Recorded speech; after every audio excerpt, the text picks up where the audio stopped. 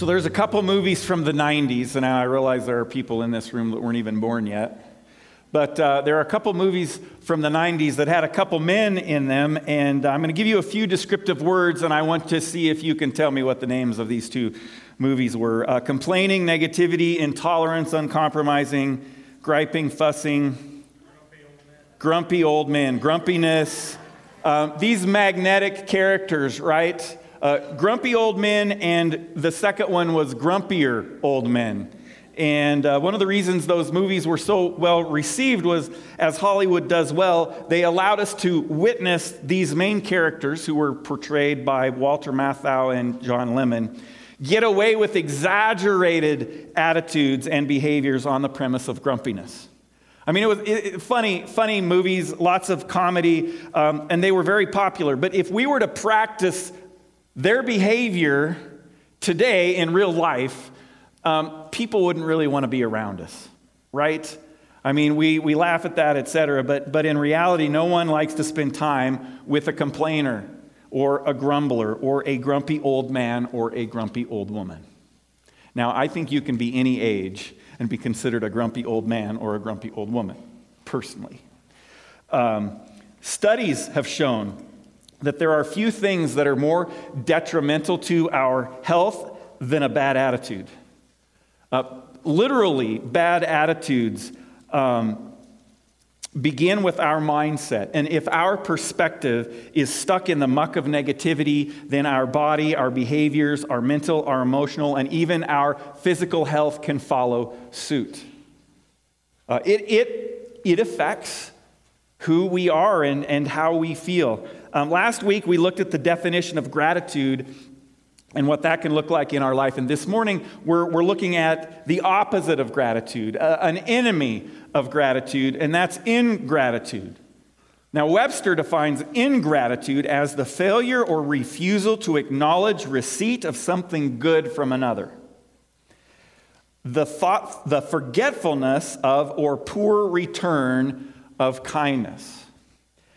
Ingratitude is a choice that we make not to recognize good or kindness in our life that has been given to us. It's the choice to take on the mindset and the spirit of the grumpy old men. And the Bible is filled with situations originating from an ingracious heart. Many of the most disheartening events in the Bible begin with the spirit of ingratitude. You likely know about Cain killing his brother. How did he get to that place? Well, both brothers offered a sacrifice to God, and Abel's sacrifice was acceptable. Cain's was not. Cain's heart wasn't in the right place. See, it wasn't the sacrifice that God was after. It wasn't the things or the parts of the sacrifice. It was the heart behind the giving of his sacrifice. His sacrifice was produced out of selfishness and a lack of faith. He held things back. Both of those things are sins that are formed from an ungrateful heart. And God rejected the offering.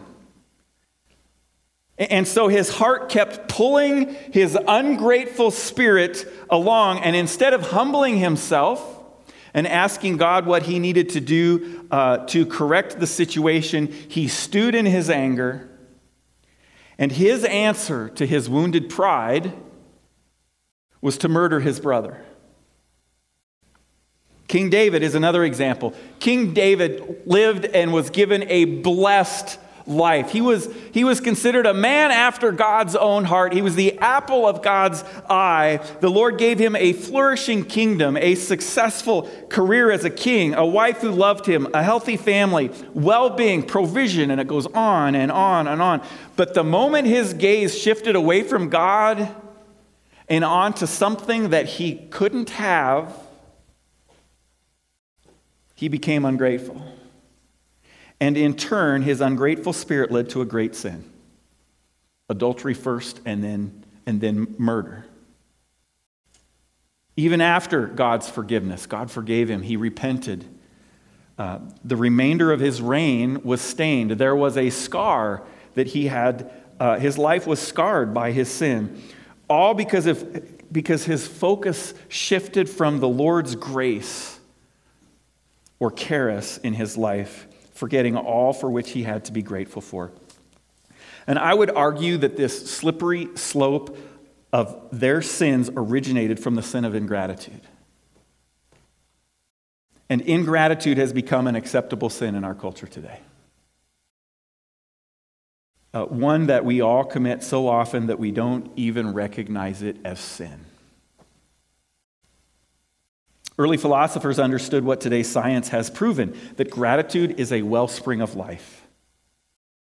Gratitude's nemesis, ingratitude, begins in small ways and is often masked by emotions, thoughts, justifications, and behaviors, making the spirit of ungratefulness a challenge to even identify. Again, we just get so used to seeing it in other people's lives and in our own life that we don't even notice that we are being ungrateful. And though it may be one of the least apparent sins, it drives a costly price. I think the greatest example of this comes from the Old Testament and Israel's attitudes in the earliest days after they exited Egypt. So if you would turn with me to Exodus chapter 16. Exodus chapter 16. It's the second book of the Old Testament. And I'm not going to read it all. Basically, the chapter 16 is when God's providing for the people of Israel. They're out in the desert, and they're going to be there a long time. 40 years. Could you imagine 40 years wandering around the plains of Wyoming with just what you're able to carry and drag on carts with oxen, herding sheep. In verse 4 it says, "Then the Lord said to Moses, I will rain down bread from heaven for you." The people are to go out each day and gather enough for that day. The people were hungry, and they're worried. What are we going to do? How are we going to eat? On the sixth day, they are to prepare let's see, in this way I will test them and see whether they will follow my instructions. Okay, so there's a test within this provision. I think that's true for all of us. I think when God provides for us, it is, as such, a test. Are we going to trust him or not? Are we going to listen? On the sixth day, they are to prepare what they bring in, and that is to be twice as much as they gather on either day. So Moses and Aaron said to all the Israelites, in the evening you will know that it was the Lord who brought you out of Egypt, and in the morning you will see the glory of the Lord, because he has heard your grumbling against him. God heard him. And he said, okay, here we go. Who are we that you should grumble against us? Moses is trying to get the beef off of him, because really it isn't against him, it's against God. God's the one that took them out of Egypt. God's the one that has them there. God's the one that's going before them by day in a pillar of cloud and by night a pillar of fire. If that doesn't say I'm with you, I am here, what does? Moses also said, you will know that it was the Lord when he gives you meat to eat in the evening and all the bread you want in the morning, because he has heard your grumbling against him. Who are we? You are not grumbling against us, but against the Lord. So after 45 days of travel, this is right at the start, Israel's resources are beginning to run out. God gave them commands to take a bunch of stuff from Egypt when they left. In fact, the Egyptians were handing them stuff. Here, take this, take this, take this. And we're past the miracle of the Dead Sea. Red Sea. Two different seas, sorry. They just walked across on dry land. God provided for them. He provided safety and security for them. He destroyed much of Egypt's army. And they're being now overcome by their fear of hunger. And their focus is shifting from the Lord to their stomachs.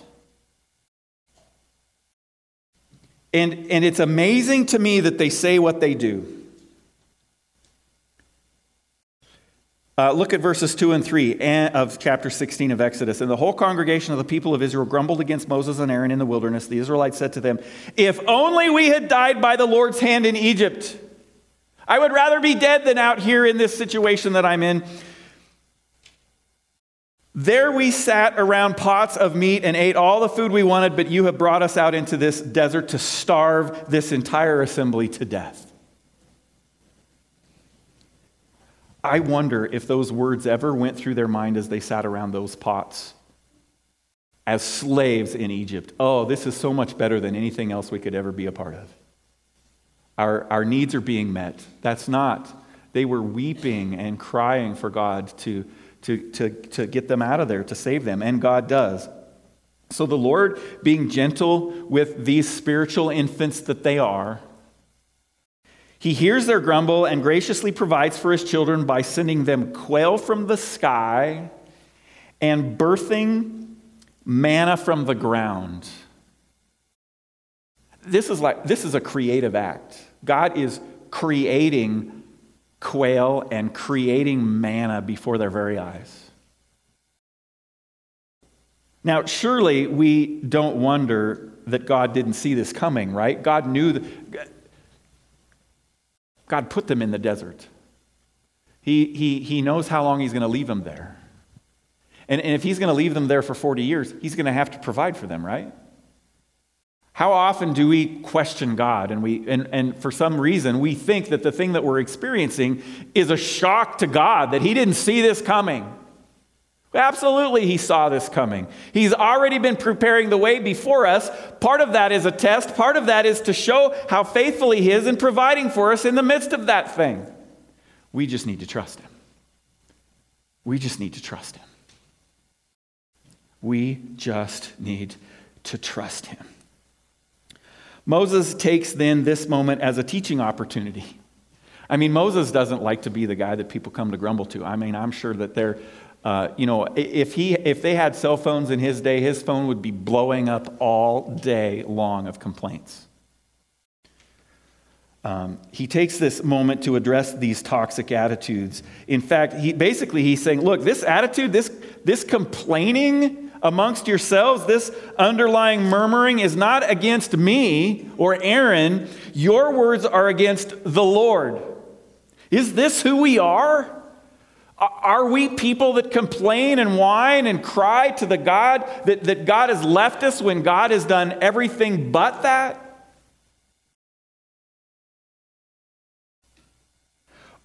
And are we, those who are hearing my words today, are we people that would grumble against the Lord's provisions?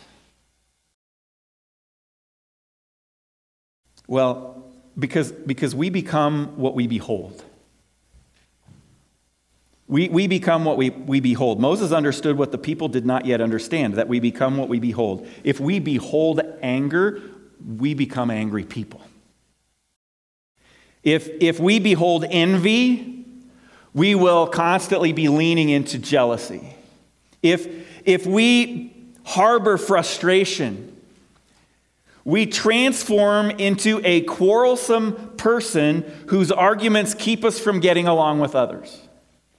Have you ever been working on a project and you were frustrated to begin with and it's not going quite the way you thought it should?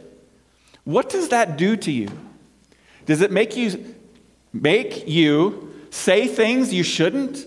Does it make you throw things? Does it make you break things? Does it make you get a bigger hammer? Think about times like that, and think about other times where you're working on a project and you've got time. There's no rush. It doesn't matter when this is done. And instead of meeting it with frustration, you meet it as a challenge. I mean, you're searching YouTube videos and you're looking to how do I access this and how do I fix this? Usually I'm kind of the in a hurry, bigger hammer, bigger screwdriver, just pry harder, it'll come. And then I end up breaking it. And then I watch a YouTube video and I go, I wish I would have watched this 5 minutes ago before I broke that thing off, now that I got to go buy that thing, before I can fix the thing that I was originally attempting to do. You see, we become what we behold. And the early church leader, James, understood this as well. And he spoke of it in his letter to the early church. James is evaluating his congregation, and he's finding that his body of believers are beginning to adopt different postures of sin. They're becoming okay with things within their midst. And James urges them, just as Moses did with the Israelites, to guard themselves. You need to be aware of this. James tells his fellow Christ followers, many of whom were also infants in the faith, that even in the most significant trials, that we can remain strong with an attitude of Christ. James chapter 1, verses 1 through 4. James, a servant of God and of the Lord Jesus Christ, to the 12 tribes scattered among the nations. Greetings. I mean, these people know strife. These people know persecution. These people know hard times. Consider it pure joy, my brothers and sisters, whenever you face trials of many kinds, because you know that the testing of your faith produces perseverance. Let perseverance finish its work, so that you may be mature and complete, not lacking anything. For if they do not persevere, they will become beholden to the sin that is beckoning them. Because if we go forward a few verses, in verses 12 through 15, this is what James said. Blessed is the one who perseveres under trial, because having stood the test, that person will receive the crown of life that the Lord has promised to those who love him. When tempted, no one should say, God is tempting me. Tempting and testing are two totally different things. For God cannot be tempted by evil, nor does he tempt anyone. But each person is tempted when they are dragged away by their own evil desires and enticed. Then, after desire has conceived, it gives birth to sin, and sin, when full grown, gives birth to death. We need to shut that off. We need to persevere so that we're not dragged away. I have seen young people, I have seen young adults choose to let their heart get attached to someone who is not a Christ follower, and it just produces hardship. Because our hearts attach hard and strong. And we think, well, I'm going to change this person. But this person, what happens if they don't get changed? There comes a point when you got to make a decision. And that decision really should be, I need to break this relationship because it's leading me. It's dragging me in a direction that I shouldn't be dragged in. And it breaks hearts. Desires that tempt us to place faith in any place other than the Lord. For Israel, that was Egypt. Oh, if we were just back in Egypt. All of our troubles would be gone, right? Why are you thinking that? It's because their focus is on their immediate hunger or worry or fear. And they are being directed away from the Lord's grace. And they're being led into the darkness or even death. And grumbling and ingratitude are always crouching at our doorstep.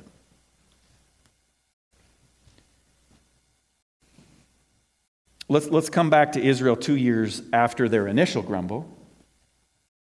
And Israel's still a spiritual infant, but now under the guidance and instruction of the law. So now they have actually written guidance. And after nearly 800 days in the desert with the daily provisions of manna and quail, Israel should be past a spirit of grumbling, right? They should be in the routine of God providing, them having exactly enough. Not too much, not too little. All those years to see and experience the provision of God. I'm going to pick on Cheryl a little bit this morning. I'm going to throw myself under the bus too, because every year about this time of the year, the budget reports come in, and I see that minus before the number, and I start worrying, and I start getting concerned, and I start getting anxious. For crying out loud, David, how many years in a row do you have to see the provision of God at the end of a budget season to see that you don't have to worry that He's going to provide? Right? How many years, Cheryl? Next year, my challenge to you is don't fret. Just live the adventure that this shoebox thing is and see what God's going to do. May we all live that way. Numbers chapter 11, verses 1 through 15. Now the people complained about their hardships in the hearing of the Lord, and when he heard them, his anger was aroused. Look, he's kind of getting tired of the grumbling. God is patient. He is, but obviously there is a limit. There is a point in time where God recognizes himself that my patience here is not helping the people anymore. He does that perfectly. We have those, we wrestle with that all the time. A person comes and they need gas in their car or whatever, and they do it multiple times. And then the question becomes, are we giving them a hand up or are we just giving them a hand out? Are we really helping them? Because we want to really help. We want to really help. So God, his anger was aroused, and it says, then fire from the Lord burned among them and consumed some of the outskirts of the camp. When the people cried out to Moses, he prayed to the Lord, and the fire died down. So that place was called Taberah, because fire from the Lord had burned among them. The rabble with them began to crave other food. And again, the Israelites started wailing and said, if only we had meat to eat. Wait a minute, what's quail? Isn't that a meat? We remember the fish. Oh, you want a different meat. We remember the fish we ate at Egypt at no cost. Your freedom, pain, agony, work, making bricks out of straw. Also the cucumbers, the melons, the leeks, the onions, and the garlic. But now we have lost our appetite. We never see anything but this manna. The manna was like coriander seed and looked like resin. The people went around gathering it and then ground it in a hand mill or crushed it in a mortar. They cooked it in a pot or made it into loaves, and it tasted like something made with olive oil. So it was pretty tasty. When the dew settled on the camp at night, the manna also came down. God provided every day, every day. For 40 years, God provided for them to eat. Quail and manna. Now, my wife would admit this. I would probably eat pizza every day, all the time, if I could. I love pizza, pepperoni pizza. But I have to think and be real. If I ate pizza every day for 40 years, I might be tempted to whine a bit. So before we condemn the Israelites for being the way that they were, we need to look at ourselves and say, okay, where would I be? How many days would it take for me to be sick and tired of manna? But here's the thing. My dad always said beggars can't be choosers. If that's the only thing I had to eat, wouldn't it be good if I was grateful that I had that to eat? And that's so hard for us here in America because we don't get it. We don't, even if you struggle to make ends meet, you're eating something. I have family that came over here on a ship from Sweden, and one of the reasons why they left, because there was a famine in the land. They were only eating potatoes and hardly any of a potato. They would split a potato 4, 5, 6 ways to eat for a day. It's hard. It's hard really to understand where the Israelites were. But God was angry with them. And Moses is complaining too. He's like, why do I have to put up with these people? Verse 12, did I conceive all these people? Did I give them birth? Am I their father? Why do you tell me to carry them in my arms as a nurse carries an infant to the land you promised on oath to their ancestors? Where can I get meat for all these people? They keep wailing to me, give us meat to eat. I cannot carry all these people by myself. The burden is too heavy for me. If this is how you're going to treat me, please go ahead and kill me. If I have found favor in your eyes, and do not let me face my own ruin. Moses has had it. All that whining and grumbling, even though the menu was always the same, Israel, living in the middle of the desert, never had to worry about starving. Never.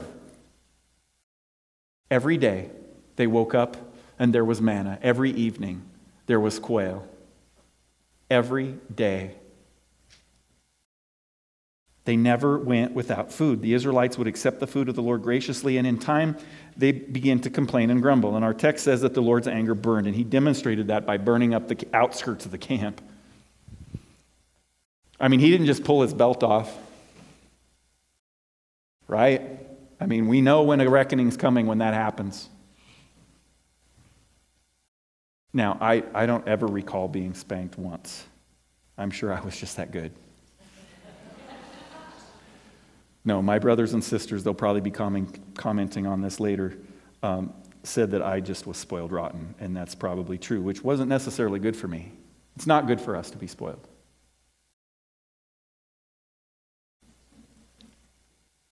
So what exactly is grumbling? How many things do you suppose they complained and grumbled about that we aren't told? I bet Moses had a diary filled with things that they were complaining about. What if you sat down and you took out a piece of paper and you just wrote down all the things that you've complained about today? Think about it. 40 years Israel was in the desert. 40 years. And I'm sure Moses had a file of stories around their lack of spiritual maturity. Exodus 17 tells us there were so many arguments among the people that Moses struggled to find the time to lead them. So he appointed elders. He appointed other people to listen to the complaints of the people so that he could actually lead. It seems Moses deliberately chose to leave most of the complaining and grumbling out of the book of Exodus. I mean, he probably would have been writing forever. However, in the few stories recorded, twice Moses highlights the grumbling nature of the Israelites. This sly grumble. Sly. It's sly. This sly grumble, often justified by its beholders, was destroying God's new nation. And Moses understood it had the potential to destroy God's people in the future. Why? Because as we read in James, an attitude of ingratitude leads to sin. That eventually pulls us so far away from the Lord that we no longer trust him. So some of you might be thinking, why is negativity so bad? Why is complaining so detrimental to our faith? Because it is the antithesis of gratitude. It is the complete opposite. Grumbling is the complete opposite of gratitude. To grumble and complain is to reject or neglect the grace of God. Israel's complaining led them to want to return to slavery. That's how far a negative attitude can drag you. Their faithless actions led them to believe that God's provisions weren't enough. They were choosing to be ungrateful for their daily drop from the sky and raise from the ground food. God was creating something out of nothing. I'm assuming that everybody's Bible study is ahead of ours in the book of Mark. I think it was lesson 7 that we did last week, and Mark recorded the feeding of the 4,000 and the feeding of the 5,000. And it was interesting how Jesus taught the disciples about that.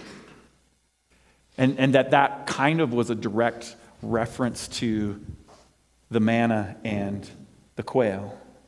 God providing something out of nothing. So the disciples are complaining. They're like, wow, these people are hungry. These people are starving. What should we do? We don't have the money to go, well, wait a minute. You're with the Messiah. Why don't you ask him? Right? Why don't you come to Jesus and say, hey, these people are hungry. Let's feed them. Help us. How are we going to do this? What did they do? They gathered a few loaves, and all the rest was created out of nothing. And the disciples ask almost as if they think Jesus had no clue that they were all hungry, right? That they were in a remote place where they were going to need something special. Jesus always knows. He always knows. So, Egypt wanted to go back to slavery in Egypt to be fed there. And that was to reject God's grace and his offer of salvation, because Israel's salvation was dependent upon them trusting God and God providing for them, which is where our salvation is too. I mean, this is the tipping point. Grumbling takes the form of the respectable sins of discontentment, fussiness, gossip, negativity, intolerance, impatience, uncompromising, and unyielding mindsets and behaviors. Grumbling sneaks in and it destroys the strongest of believers. It has the power to pull those who were once in awe of the greatness of their salvation far, far away from God into the grips of darkness. In essence, grumbling offers us a free pass to shift our focus from God's provision and God's grace to the problems in our life. It takes our problem at hand and it turns it into a spiritual issue of the heart, which inevitably eats away at our recognition of God's grace in our life. Israel imagined they would be better off dying as oppressed slaves in Egypt than dying as free people in the desert. However, it's apparent that God wasn't going to allow them to die. Not of starvation, not of their enemies. God protected them. Grumbling has the power to bring us to this place. Ingratitude moves us backward in thinking and ultimately living. We stop living. And I wonder, where have you allowed ingratitude to put roots down into your life? This is a question you might just have to ask the people who are around you every day. If you can't see it, I'm pretty sure that all of us have some roots of ingratitude in our life. Maybe we need to not fear and we need to step out and we need to ask somebody. Maybe it's somebody we're living with. Maybe it's a husband or a wife or a child. But you better be ready to get the answer. A coworker. Hey, how do you think I'm doing? Do you think I'm grateful for the things in my life? I mean, we need to know. We need to know. And if you're thinking, I don't want to live my life backwards, in addition to asking someone, we can also know that we live in a place of backward living and backward thinking when we get stuck in the why. That's another sign. Grumbling rejects gratitude and asks why. Why me? Or why not me?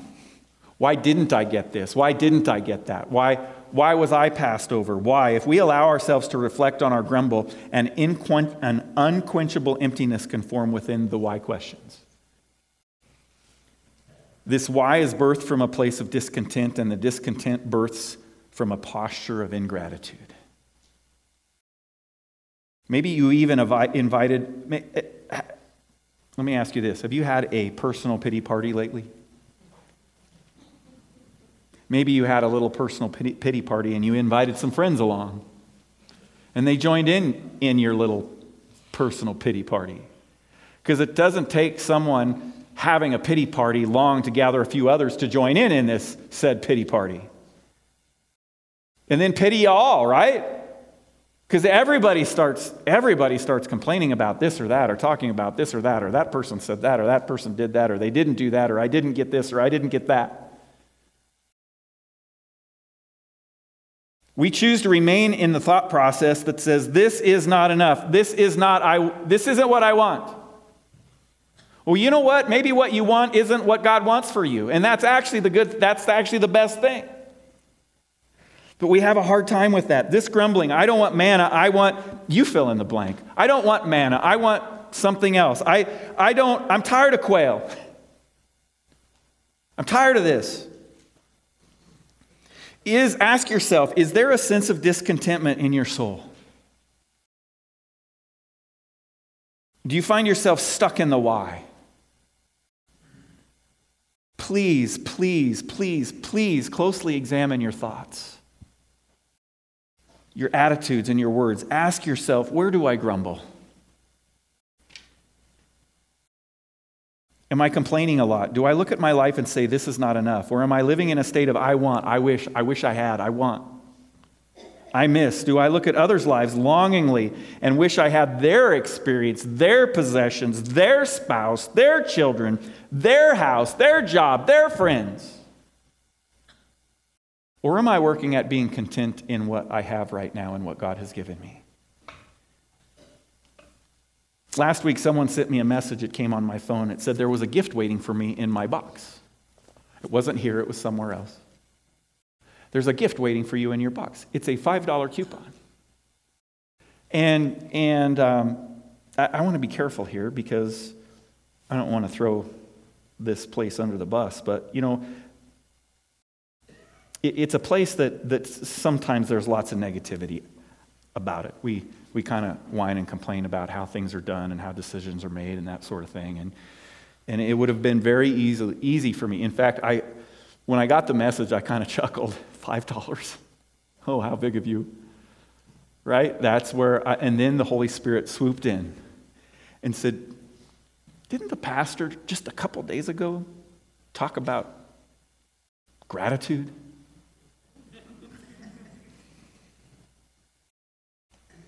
I often find myself referring to myself in the third person. And you know what I did? I said, you know what? Thank you. $5 is $5. Thank you for thinking of me, actually. Thank you for thinking of us. Yeah, it's a token, right? But if you were walking, be honest, if you were walking down the street and you found $5 on the ground, would you pick it up and kind of be, oh, cool, I'm kind of lucky, I found $5, right? Almost a gallon of diesel fuel. Now, granted, $5 doesn't go as far today as it did 2 years ago, but $5 is $5. And you know what? I said, I'm going to be grateful for this. And I made a point in several conversations to tell people in that same organization, you know what? I'm grateful for this. It's nice that they thought of us. And my attitude changed a bit. It really did. I smiled about it. Not chuckled about it. I smiled about it. You see, these grumbles that take the form of questions, murmurs under our breath, thoughts crossing our minds, often seep out into our conversations. And in actuality, what the Bible refers to as a spirit of ingratitude. And we can choose differently. We can choose differently. We can practice differently. Philippians 4:8 says, finally, brothers, whatever is true, whatever is honorable, whatever is just, whatever is pure, whatever is lovely, whatever is commendable, if there is any excellence, if there is anything worthy of praise, think about these things. Whining, complaining, grumbling, not being ingrateful, that doesn't fit there. And when we feel ourselves headed in that direction and we feel the pull of wanting to let ourselves be pulled into this ungrateful spirit and this whining and this complaining, we need to go to Philippians 4:8 and we need to say, nope, I'm going to think about whatever is good. Whatever is honorable, whatever is just, whatever is pure, whatever is lovely, commendable, excellent. 1 Thessalonians 5:18 says, give thanks in all circumstances, for this is the will of God in Christ Jesus for you. I'm not minimizing the difficulty of this. It is hard, but it is something that we can and need to work at. So if a grumbling heart is the antithesis of a grateful heart, how do we then cultivate and grow in the habits of gratitude? And that's number 4 in your notes, cultivate a lifestyle of gratitude. Thankfully, grumbling doesn't have the final say. God's grace surpasses the grumble. He's gracious to forgive. If you're sitting here today and you're thinking, man, I'm just such a negative person, Amen to the self-evaluation, but what you need to do with that information and that recognition is you need to begin surrendering that to God and allowing Him to mold and shape your heart. Though it will not be fun, it will be the best, and it will develop you into a person of character. The answer to our ingratitude does not require a movement of mountains, but a pushing of the needle. So ask yourself, how can I move the needle forward in my life this week? What actions can I take this week that would be actions of gratitude? Someone last week told me that they had a notebook that they write 3 things in every day that they're grateful for. First of all, I wish I had that kind of discipline to every day write in a notebook 3 things that I'm grateful for. But they said that it's out of the challenge of, their goal is to get to 10,000 reasons.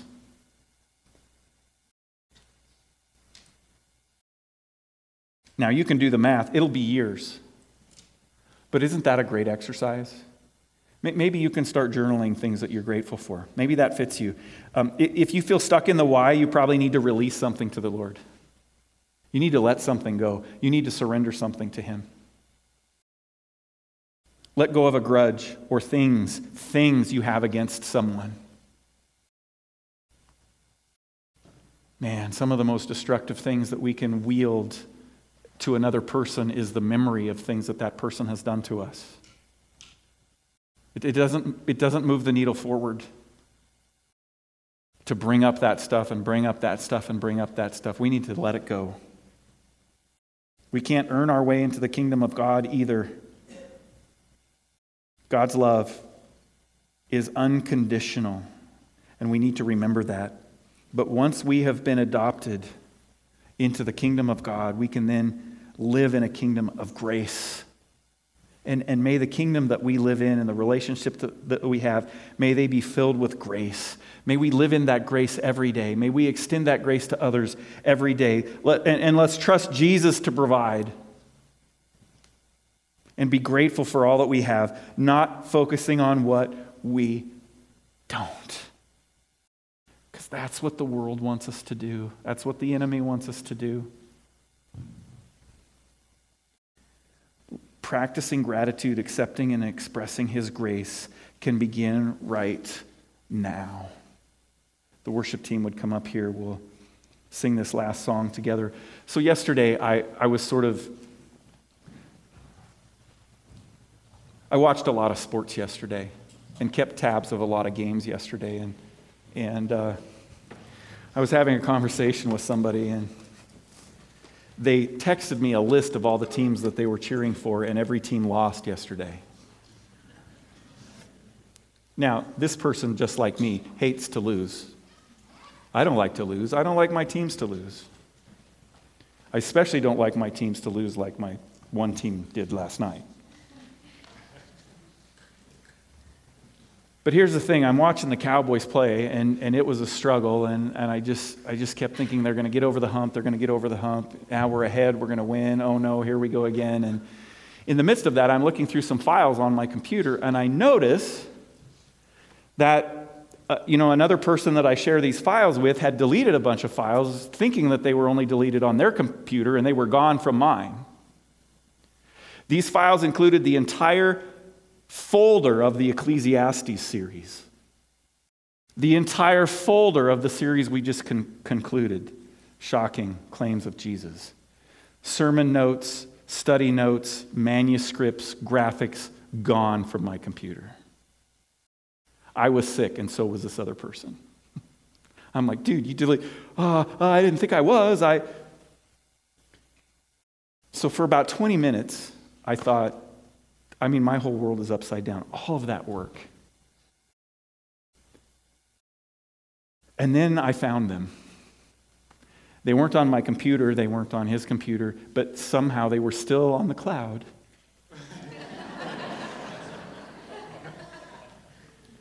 And I went from worrying how the Cowboys were going to do in that game to being grateful and thankful that all of this work was saved. You know what that did? It added a little perspective to a game or multiple games. And there are much greater things to give us perspective than just the loss of some work, right? Our salvation in Jesus Christ, the number one, the greatest gift that we've ever received. Man, are we practicing gratitude for that? And then that feeds into other things and other things and other things. And God will change our hearts, and He will change our minds, and He will mold us, and He will make us into a person that other people want to be around. Now, you may not admit that that's where you are. You need help. You need a friend. You need somebody that's close to you you need to give them the right to speak truth into your life. That's hard to do. But man, when we do, and we grow, and our faith increases, and things don't stress us out as much, and we don't have as much anxiety, because we know that God's got this. I don't know what it's going to look like, but He's got this. We can trust Him. Let's worship Him. He's a good, good Father. He is so good. And I know some are like, oh, this is such a repetitive song. It is. But we need to repeat this truth to ourselves as we close our service this morning. Let's stand up. And let's sing about our good, good Father. I've heard 1,000 stories of what they think you're like, but I've heard